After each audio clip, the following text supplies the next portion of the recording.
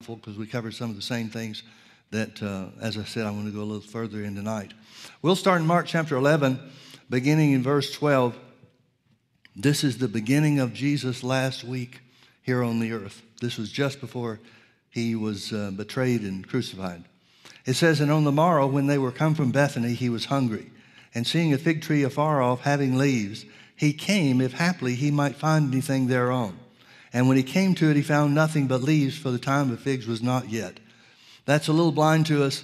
What this means is, and it still works this way in Israel, that part of the world over there now, the fig tree produces leaves and figs at the same time. I've got a peach tree in my yard that's that way. The leaves fall in the winter, and then when the leaves start coming out in the spring, then you know that it's time for it to bear fruit. And the translators, even though it's a small point, it seems that the translators did everything they could to confuse us about how things work. But we'll forgive them. They know better now.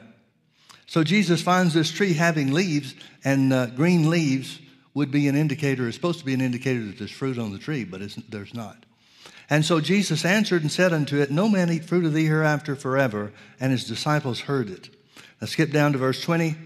"And in the morning," that means the next morning, "as they passed by, they saw the fig tree dried up from the roots.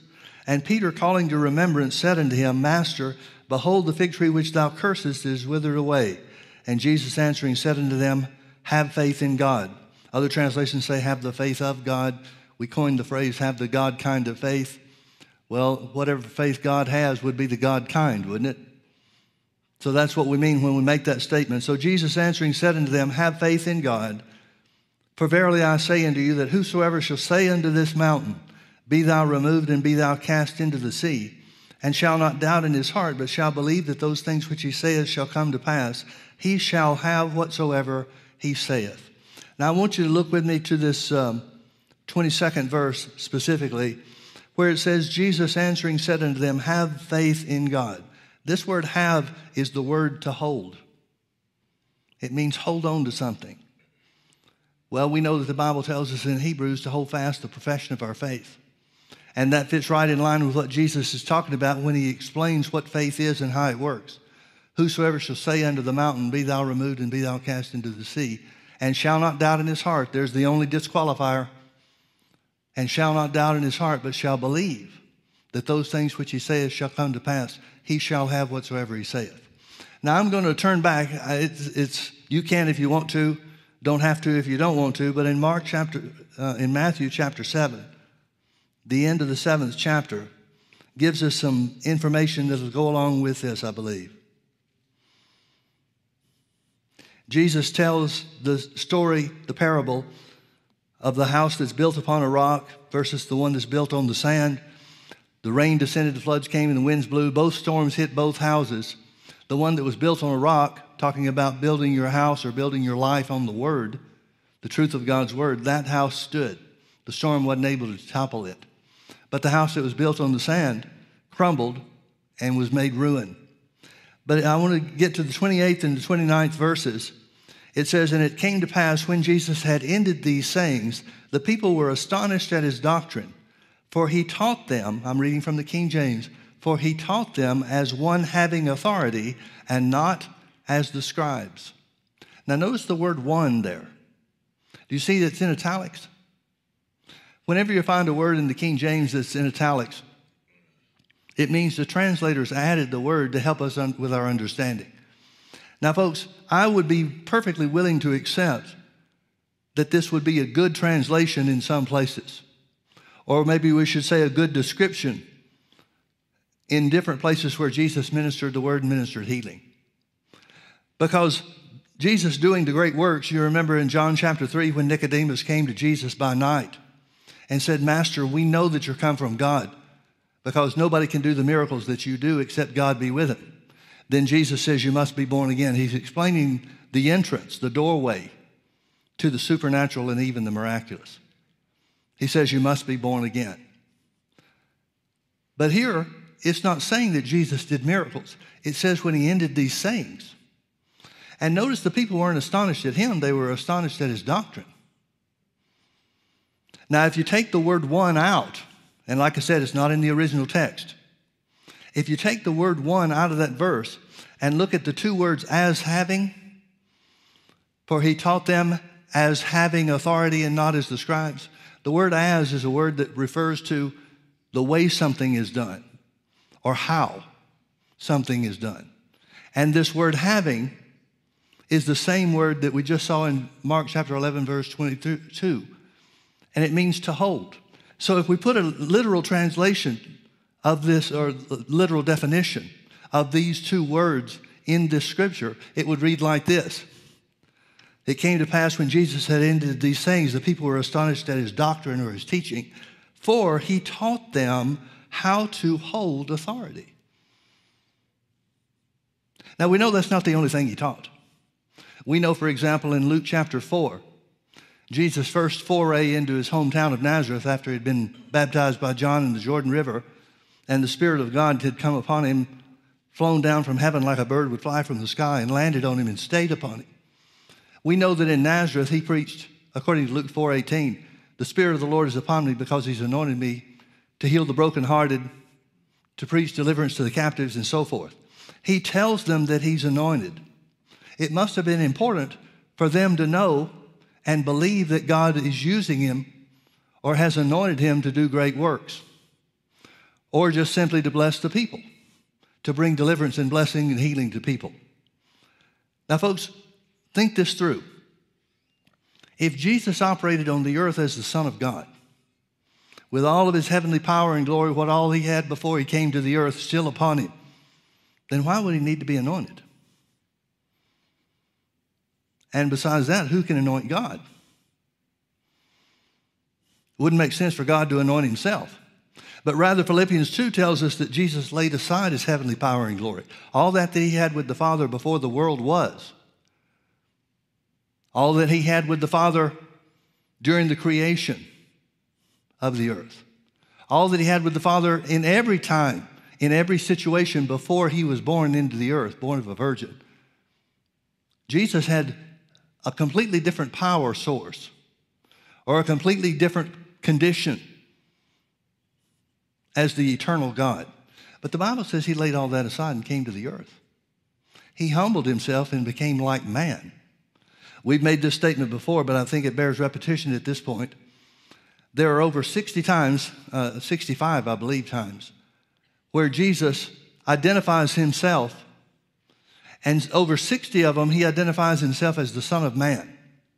Only in one place, 3 times in John chapter 8, I believe it is, Jesus identifies himself as the Son of God. So without question, he identified as the Son of Man, he identified with mankind rather than God. Now the reason for that is because he's trying to teach the people what God's will is, who God is, what his character and his nature is, what he will do, and so forth, so that Jesus can make the sacrifice for mankind. But he's operating as the Son of Man. What I mean by that, he's operating as just a human with the anointing of the Holy Ghost. Now don't get me wrong, I'm not throwing off on that. He had the Spirit without measure, meaning he had all the power of God available to him once he was anointed of the Holy Ghost in John's baptism. But notice here it says they were astonished at his teachings because he taught them about authority. Specifically, he taught them how to hold authority. So when Jesus says in Mark chapter 11, verse 22, when it says he tells them, have faith in God, or have the faith of God, he's saying faith is a position, not a possession. See, we think of getting faith. Thank God we know how faith comes. Romans chapter 10, verse 17 says, so then faith comes by hearing, and hearing by the word. So whenever you hear the word preached or taught, faith will result. And if you're not growing in faith, if you're not building up your faith, then you're not hearing the word. No matter what denomination is preaching, no matter what the preaching's title or subject is about, the word always produces faith in the heart of the hearer. The word of God is designed that way. It's a miraculous book. And whenever the word is taught, faith is planted in the hearts of the believers. Now, what you do with it from there is up to you. You remember in Mark chapter 4, Jesus talked about the parable of the sower sowing the word. And he talks about the 4 different types of ground. He talked about the wayside where the word is sown, but Satan comes immediately and steals that from people's hearts. What that means is they're too focused on other things than they are in the word, and so it takes no root in itself. He talked about the stony ground. He talked about the thorny ground. But then he talked about the good ground that produces fruit. The thing that produces fruit from the seed. The same seed was planted in all 4 types of ground. The thing that made the good ground successful in growing and producing fruit is the attention the individual gives to the word they've heard. And that's really what I want to talk to you about tonight, about focusing your attention on the word. So here where it says Jesus told them, have faith in God or hold a position of faith, he's telling them how faith works. He's telling them how to take that position of authority in the earth. Whosoever shall say unto this mountain, be thou removed and be thou cast into the sea, and shall not doubt in his heart, but shall believe that those things which he saith shall come to pass, he shall have whatsoever he saith. Now back up with me to Mark chapter 11, verse 14. This is after Jesus comes to the fig tree and sees there's no fruit on the tree. Folks, God did not create trees to not produce fruit. God didn't make anything that's unfruitful. Anything that is unfruitful is not something that points back to God's original intent. So Jesus realizes that. Now, this tree has a lot of symbolism. This tree represents Israel. And on the last week of Jesus' life, early in the last week of his life here on the earth, he's identifying that the sacrifice he makes will not just be for the Jews, but for the Gentiles, partly because, or in great part, because the Jews have rejected him on every hand. So when Jesus speaks to the fig tree, no man eat fruit of thee hereafter forever, notice it says Jesus answered. Jesus answered the fig tree. Now what's he answering? We think of answering as being kind of a discussion. This word answered literally means to conclude for oneself. It means to respond, but it goes further than that. It means to give a response because of a conclusion you reached. And Jesus came to the fig tree and curses the fig tree. What does that tell us about Jesus? Well, he's not having to stop and pray and find out if God wants him to do anything about the tree, is he? He doesn't say to his disciples when he comes to the tree, oh man, I thought there'd be fruit on this. Hold up for a minute. Let me kneel down here on the road and see what God would have me to do. The action he took was because of what he knew about God already. The action he took is because as the creator of the universe, creator of the earth, he knew that trees were supposed to produce fruit. And if they didn't produce fruit, they're not good for anything, except firewood maybe. So Jesus answers. And here's the point. The point is our circumstances, every circumstance that faces us in life, is intended by the devil to influence us away from God and his word. And so Jesus answers the fig tree. Jesus recognizes that the fig tree is a test. It's not a test of his deity. It's not even a test of his power. Those things are established already. But it's an unfruitful circumstance. And the test is simply this. Is Jesus going to accept an unfruitful circumstance to remain in his life? The answer is clearly no. Now, there are other places where this word is used, the word talking about answering. And each time it's talking about somebody that comes to a conclusion. They make their own conclusions. Now, this is not intended to be a word study. And so it's not just, we're not just going to look at scriptures that talk about answering and so forth. But let's look at a couple. Turn back with me to Mark chapter 4. I referred to that a few minutes ago. Maybe it'd be good for us just to read it. Mark chapter 4, Jesus is teaching the parable of the sower sowing the word. That's not what I want. I'm in the wrong book. I want Matthew chapter 4. I Couldn't figure out what was wrong with that. Matthew chapter 4 tells us, beginning in verse 1, then was Jesus led of the Spirit into the wilderness to be tempted of the devil. That's a poor translation. Jesus wasn't led into the wilderness to be tempted of the devil. He was led into the wilderness to fast and pray and commit himself to God for the earthly ministry that he's about to enter into. He hasn't done any signs and wonders and miracles yet. He's been baptized by John in the Jordan River. He's received the anointing of the Holy Ghost, but he goes to separate himself unto God.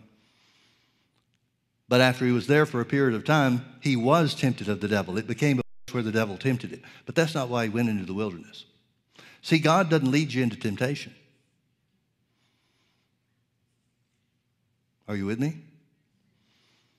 Now, that's not to say that the devil can't tempt us anywhere and everywhere he goes, or everywhere we go. But that wasn't the purpose for him going out into the wilderness. And so when he had fasted 40 days and 40 nights, he was afterward hungered. And when the tempter came to him, he said, if thou be the Son of God, command that these stones be made bread. Notice verse 4. But he answered. He answered and said, it is written, man shall not live by bread alone, but by every word that proceedeth out of the mouth of God. Notice what Jesus is doing. This word answered is the word to conclude for yourself or to respond. Jesus is answering the devil according to the conclusions he's made in his life. And that conclusion is nothing of the flesh is worth what acting on God's word is. He's drawn the conclusion. He reveals to us that he's concluded that the word of God is the primary thing and the only thing that's worth following, even if something else would provide him physical benefit. Let me show you another one. Look with me over to Matthew chapter 8.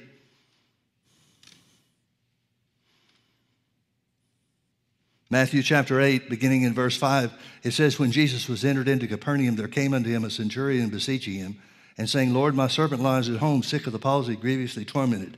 And Jesus said unto him, I will come and heal him. But now notice the centurion's response. The centurion answered. He answered. Do you see that? Same word that we saw in the other verses. The centurion answered and said, Lord, I am not worthy that thou should come under my roof, but speak the word only, and my servant shall be healed. For I am a man under authority, having soldiers under me. And I say to this man, go, and he goes, and to another, come, and he comes, and to my servant, do this, and he does it.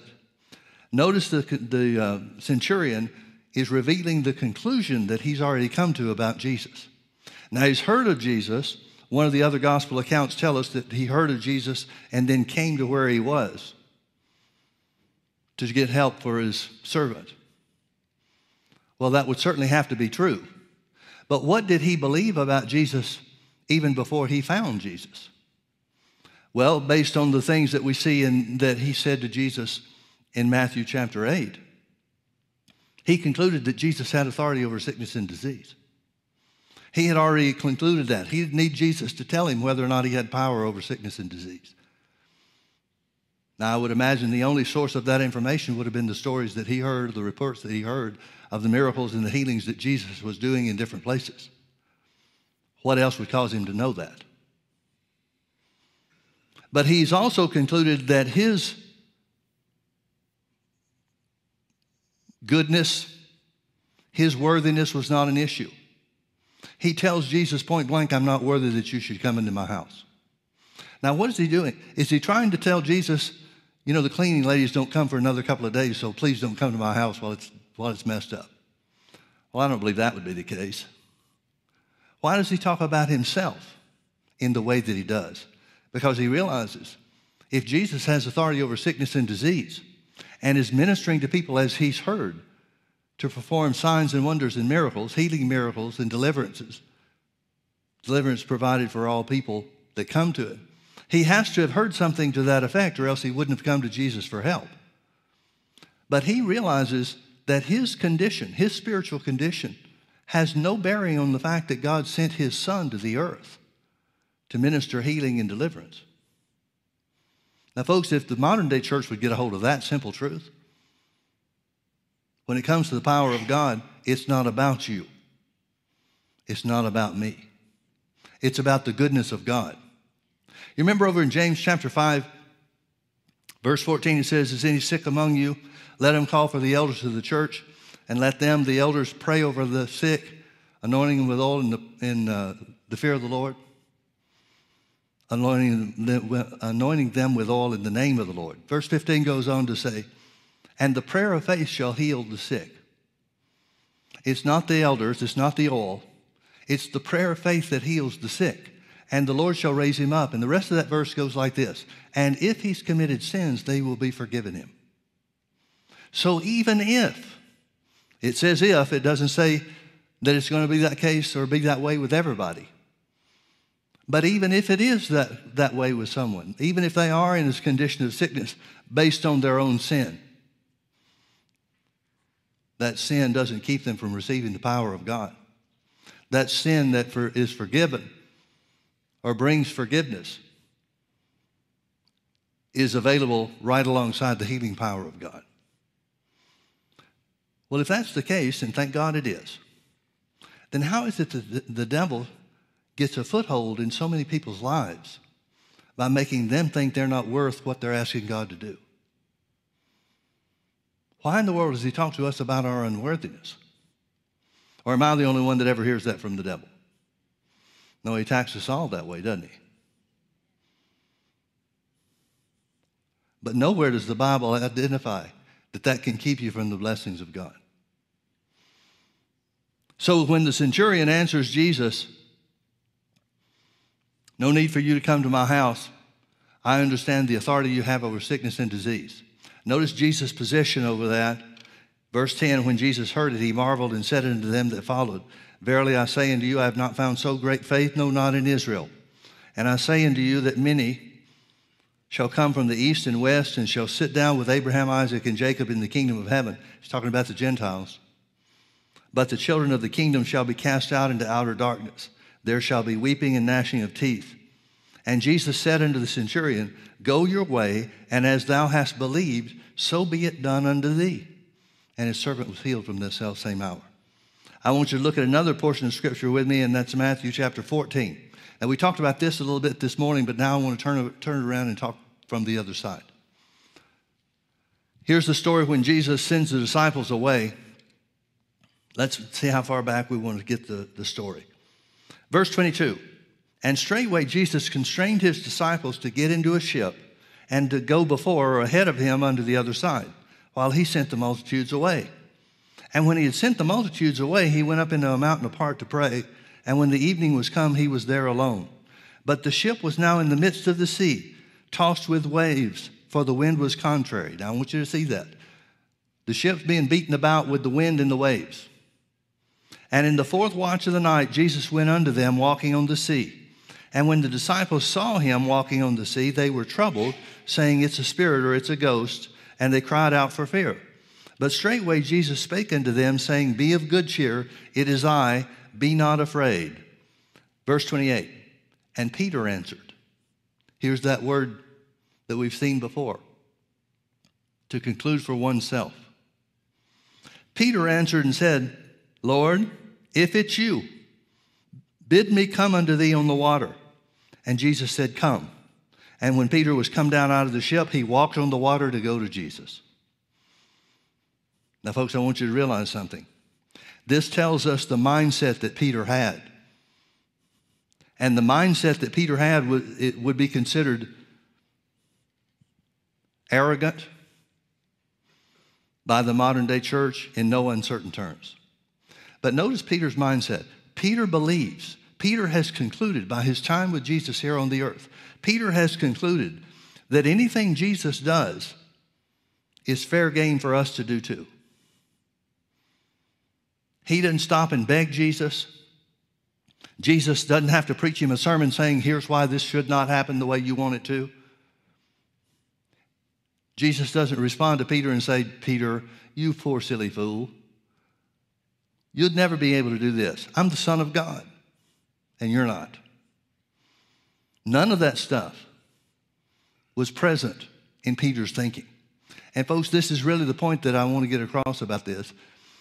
Answering your circumstances means that you've done your preparation beforehand.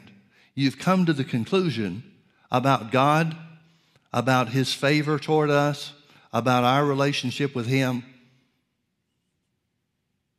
This stuff doesn't happen on the fly.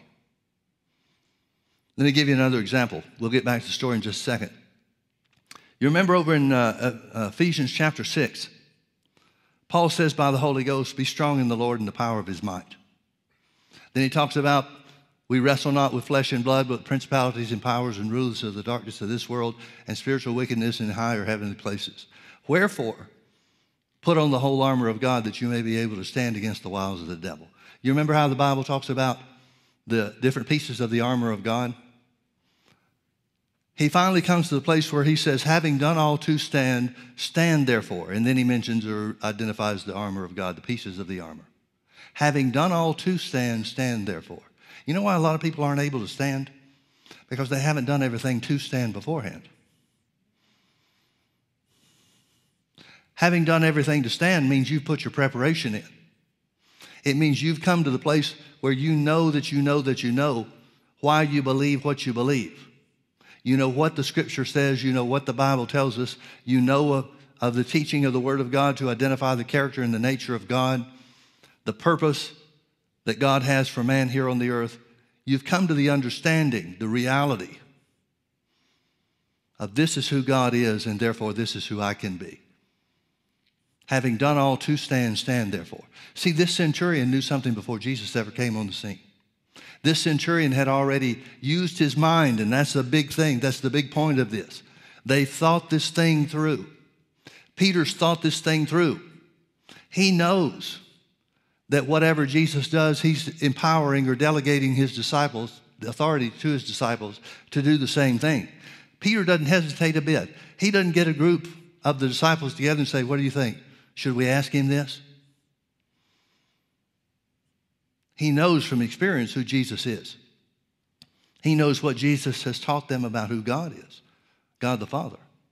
And so Peter just instantly, when he hears Jesus' voice, says, Lord, if it's you, tell me to come out there with you.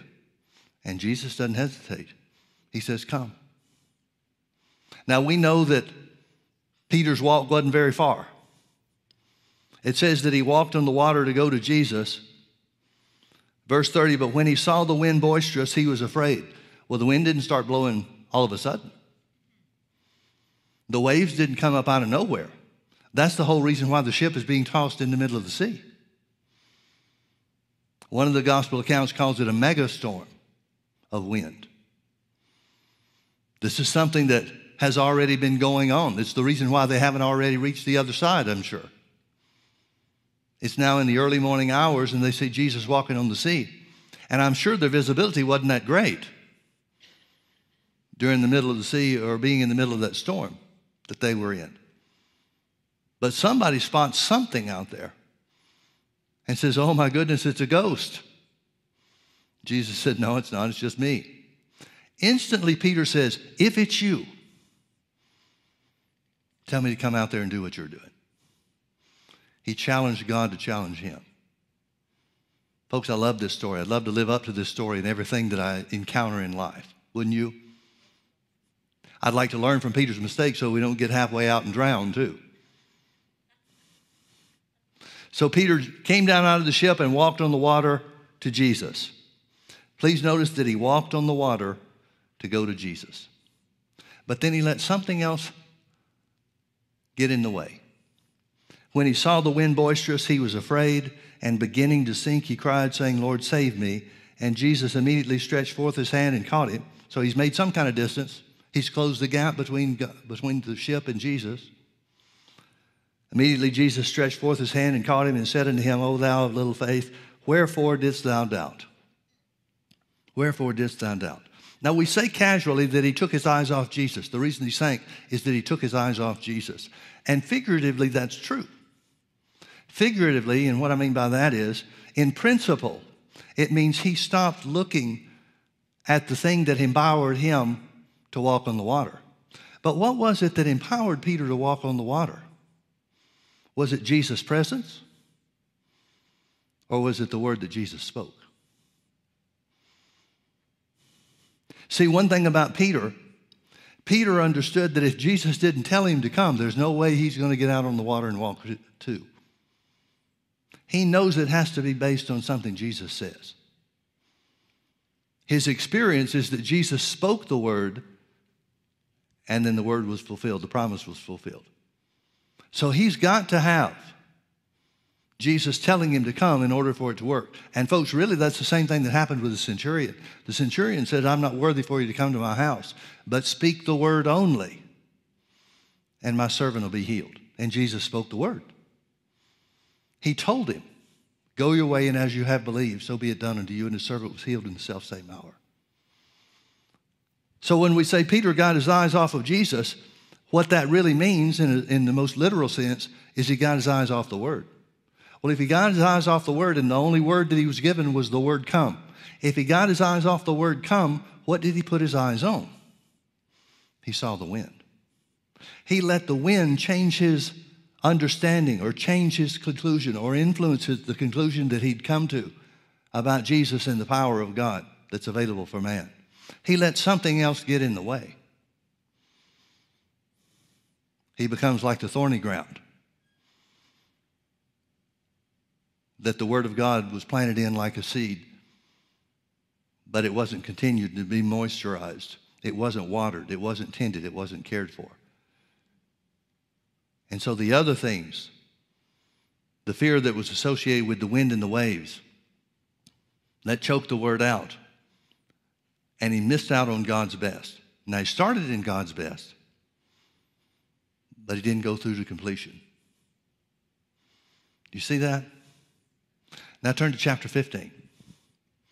I want to show you another example here. And like I said, this isn't intended to be a word study, but I think you can see the principle of these things in all of these stories. Beginning in verse 21, then Jesus went thence and departed into the coast of Tyre and Sidon. And behold, a woman of Canaan came out of the same coast and cried unto him, saying, have mercy on me, O Lord, thou son of David. My daughter is grievously vexed with the devil. But he answered her not a word. Here's the same word that's used as before. He answered her not a word. Jesus has made his conclusions about the power of God, the plan of God for his life, and the character and the nature of his heavenly Father. And he's come to those conclusions based on the truth of the word. The only word they had at that time was the law and the prophets. But that gave him enough to have intimate knowledge of God and what his purpose for him was. So he answered her not a word, and his disciples came and besought him, saying, send her away, for she cries after us. But he answered and said, here's another time the word is used. He answered and said, I am not sent but unto the lost sheep of the house of Israel. Now, folks, I want you to realize Jesus is responding to the circumstance he's in. He realizes this woman is a daughter of Canaan, which means that she's not an Israelite. There's some speculation as to whether or not she was part Jewish, but we really don't even know that for certain. She might have been, but remember, God commanded the Israelites not to intermarry with other peoples, other tribes of people. So he answered and said, I'm not sent but to the lost sheep of the house of Israel. Then came she and worshipped him, saying, Lord, help me. But he answered and said, it is not meet to take the children's bread and to cast it to dogs. Same word answered again in verse 26. And she said, truth, Lord, yet the dogs eat of the crumbs which fall from their master's table. Then Jesus answered. Fourth time it's used in this scripture, this passage. Then Jesus answered and said unto her, O woman, great is thy faith, be it unto thee even as thou wilt. And her daughter was made whole from that very hour. What do her words and her actions tell us about the conclusion she's come to about Jesus? We know she's heard something maybe similar to what the woman with the issue of blood heard, or maybe similar to what the centurion heard. She certainly had knowledge that Jesus was the healer or healing other people. She finds him in her territory, in close proximity where she lived. So she goes to him to implore him to help her daughter. But because Jesus was sent to the Jews, and this has prophetic fulfillment of prophecy implications, Jesus didn't answer anything. And several times he tries to get rid of her. Several times he tries to tell her, I can't help you now because of certain things. I can't help you because of what the prophets prophesied of me about going to Israel first. I can't help you. But folks, please realize, Jesus could not say no to faith. Even though it violated who he was supposed to be ministering to at the time, even though she wasn't of the right pedigree or ancestry, Jesus, who never changes, Jesus Christ the same yesterday, today, and forever, could not say no to her faith. Now, folks, I don't want you to get the idea that we have to talk God into doing what he doesn't want to do. Because if you're not careful, you can let the devil twist the words of this story to give you a wrong picture of who God and Jesus are. But when it comes down to it, it's like Smith Wigglesworth said many years ago. He said, God will pass over 1 million people to get to one person in faith. Jesus could not say no to faith. And he identifies that's what it was. Oh, woman, great is your faith. Be it unto you as you will. And her daughter was made whole from that very hour. Now, I'm running out of time, so let me skip over to another one. Hebrews chapter 11. The author of the book of Hebrews, I believe it was Paul, but it's inspired by the Holy Ghost, whoever it is inspired by the Holy Ghost to talk about people that were examples in faith to us. Now, we know that Abraham is talked about a lot by Paul. Paul spends a great deal of time in Romans chapter 4 talking about how that Abraham kept his eyes on the Word. He kept his eyes on the promise of God instead of looking at the condition of his body. Now, that doesn't mean he denied the condition of his body. Remember, his body is, because of his advanced age, he was almost 100 years old. Because of his advanced age, there was no hope for him and Sarah, who was 90, to have a child. But that's what God had promised. And it seems that earlier in his life, some years prior to this, Abraham had given up on that promise. But God hadn't forgotten it. God had a covenant partner that he'd made a promise to. And he wasn't going to let that promise go unfulfilled. But the problem is, certainly not from God's standpoint, but from Abraham's standpoint, he's been conditioned by the world.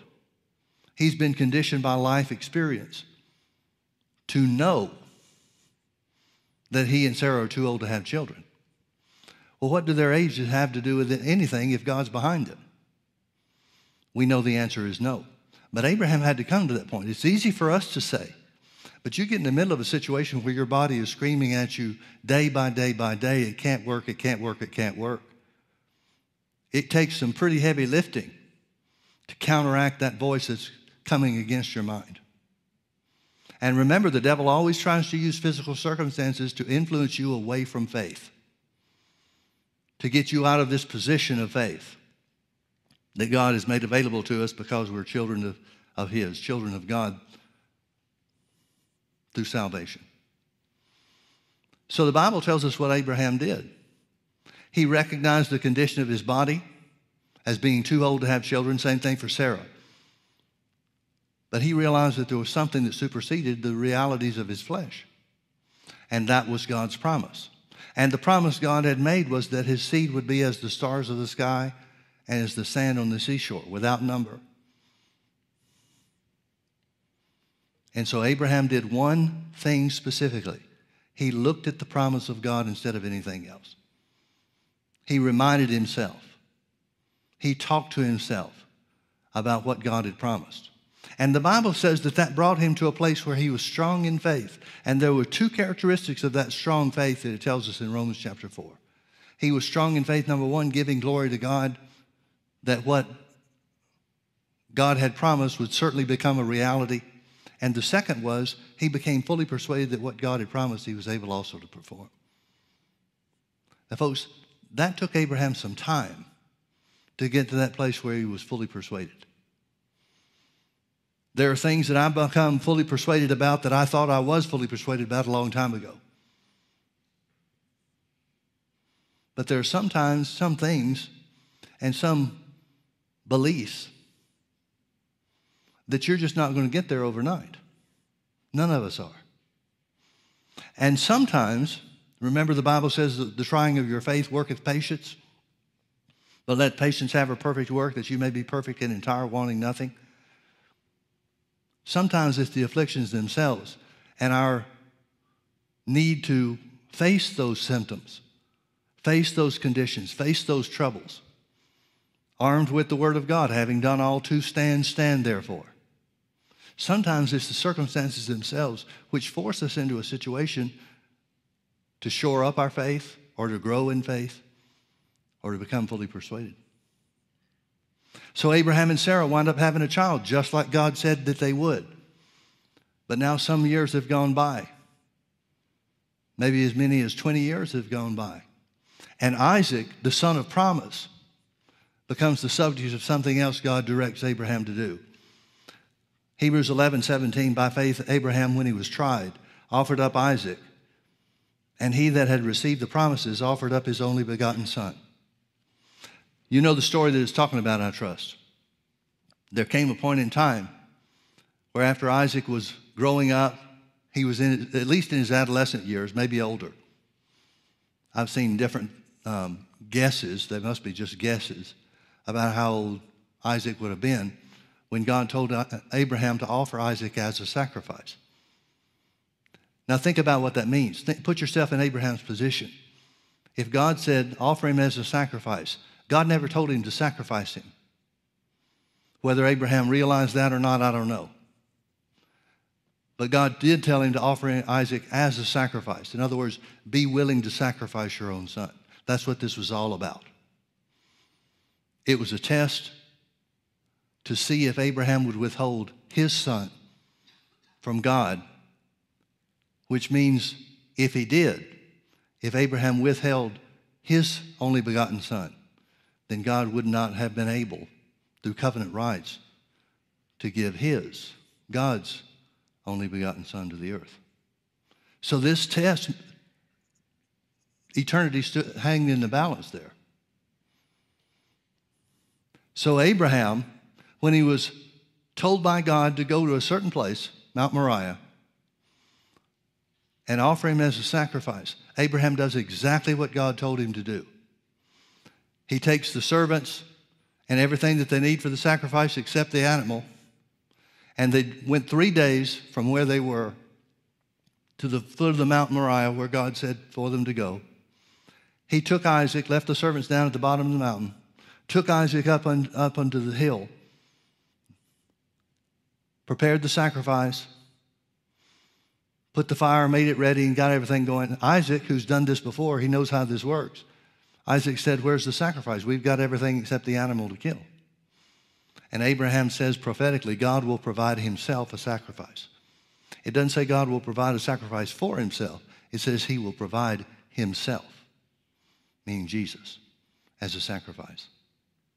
Well, Abraham gets to that place. He must have explained to Isaac what was going on. He had to have, because Isaac was laid on the altar. At that point, Abraham would have been somewhere 115, 120 years old. There's no way that Isaac couldn't have overpowered him to get away from this sacrifice or being sacrificed. There's no way that Isaac would not be complicit in this. So Abraham gets to the last moment, raises the knife to his son's neck, and an angel appears and tells him to stop. And the angel says, now I know, on behalf of God, now I know that you did not withhold your only son. And that gave God a legal right. As being in covenant with Abraham, it gave him a legal right to send Jesus to the earth to be the sacrifice for mankind. But what was going through Abraham's head during all this time? What's going through his head on that 3-day journey? I doubt very seriously if he's explained it to Isaac to that point. And if he had explained it to Isaac at that point, then what's Isaac asking where the sacrifice is when they start up the mountain? So Isaac must have been in the dark until that point in time when Abraham explained it to him. But folks, remember, when we answer our circumstances, it means we come to a conclusion. We speak based on the conclusion that we've drawn. whether it's right or wrong, whether it's scriptural or not, whether it's faith or unbelief. It's the conclusion that we draw. So what conclusion do we see that Abraham reached? Let's go back to the Hebrews 11. Let me start again in verse 17. By faith Abraham, when he was tried, offered up Isaac, and he that had received the promises offered up his only begotten son, of whom it was said that in Isaac shall thy seed be called, accounting that God was able to raise him up even from the dead, from which he also had received him in a figure. Here's what this means. It means that Abraham came to the place where he understood, he remembered that promise that God had made, that his seed would be like the stars of the sky and the sand on the seashore. And God had specifically said that seed will come through and from Isaac. So what does Abraham think? He thinks, surely God wouldn't have me go through with this. But if he does, I got to be prepared for it if he does. If he does let me go through with this, then how can Isaac be the one from whom the seed comes? He can't have children if he's dead. So what does that mean? And again, here's Abraham figuring out. He's using his understanding. He's using his mind, which God wants us to do. So he concludes for himself that if God has to raise Isaac from the dead, that's what he'll do. So now he's willing to go through with the sacrifice. Here it says, accounting that God was able to raise him from the dead, from whence he also received him in a figure. That phrase is a little bit difficult for us to understand in the King James English, but it just simply means this. As far as Abraham was concerned, Isaac was already raised from the dead. Now, folks, that is a tremendous conclusion to draw. And there's no way we could draw that conclusion unless God had told us the same thing he told Abraham.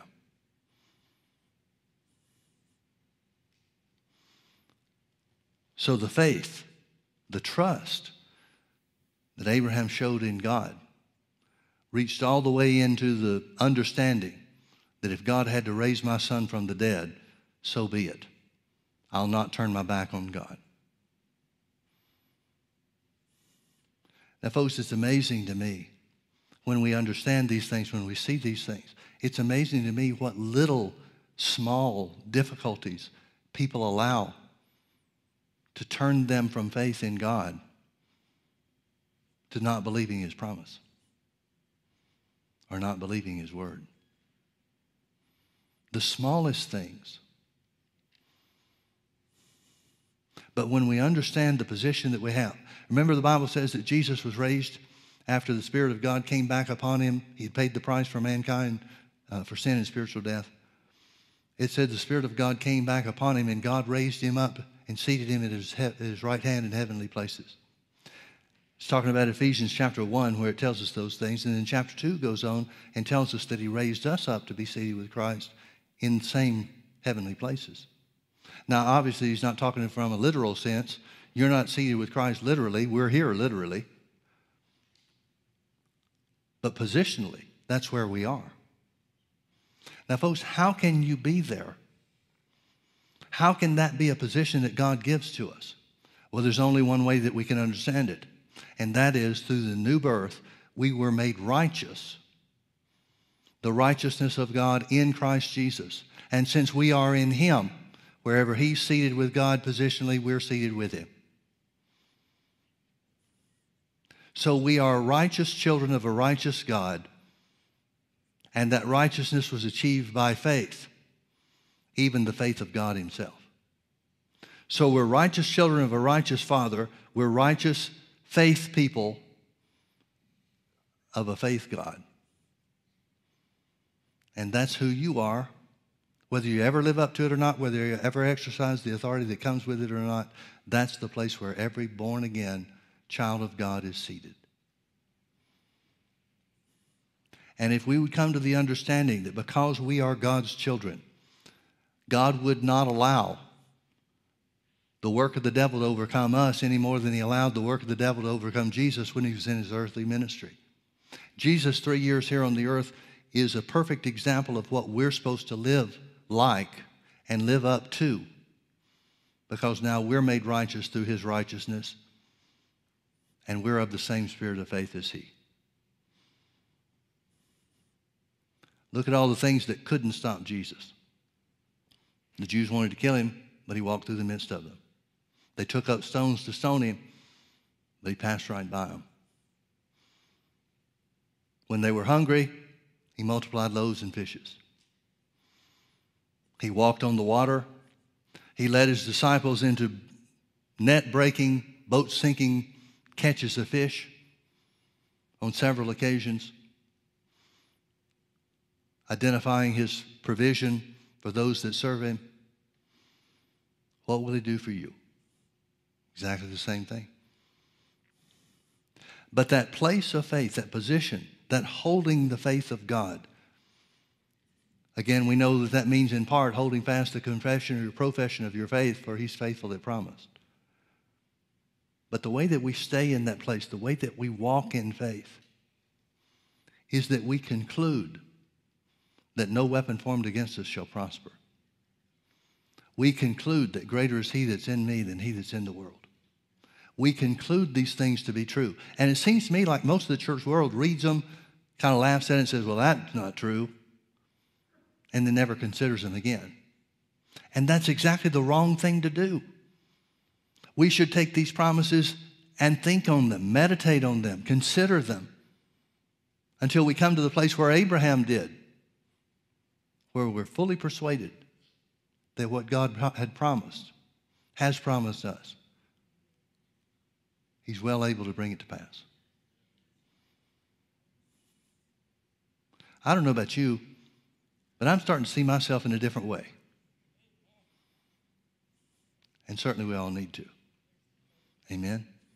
Let's pray. Oh, Father, thank you for your word. Thank you that it teaches us, instructs us, and guides us to understand your love and to understand what you have done for us, the great things that you've done for us through Jesus our Savior. Father, open our spiritual eyes that we may see and know these things like never before. That we would understand that we have authority on the earth and no weapon formed against us shall prosper. And greater is he that's in us than he that's in the world.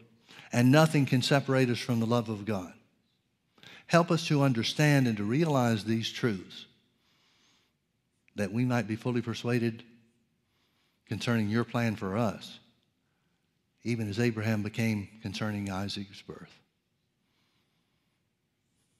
We thank you, Father, for the privilege that we have to answer our circumstances, to prepare ourselves to stand against the work of the enemy and successfully stand.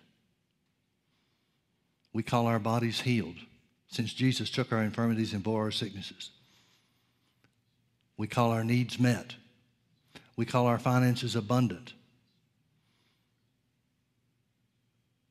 We call our lives peaceful. Thank you, Lord, that all these things are true. In Jesus' precious name, amen.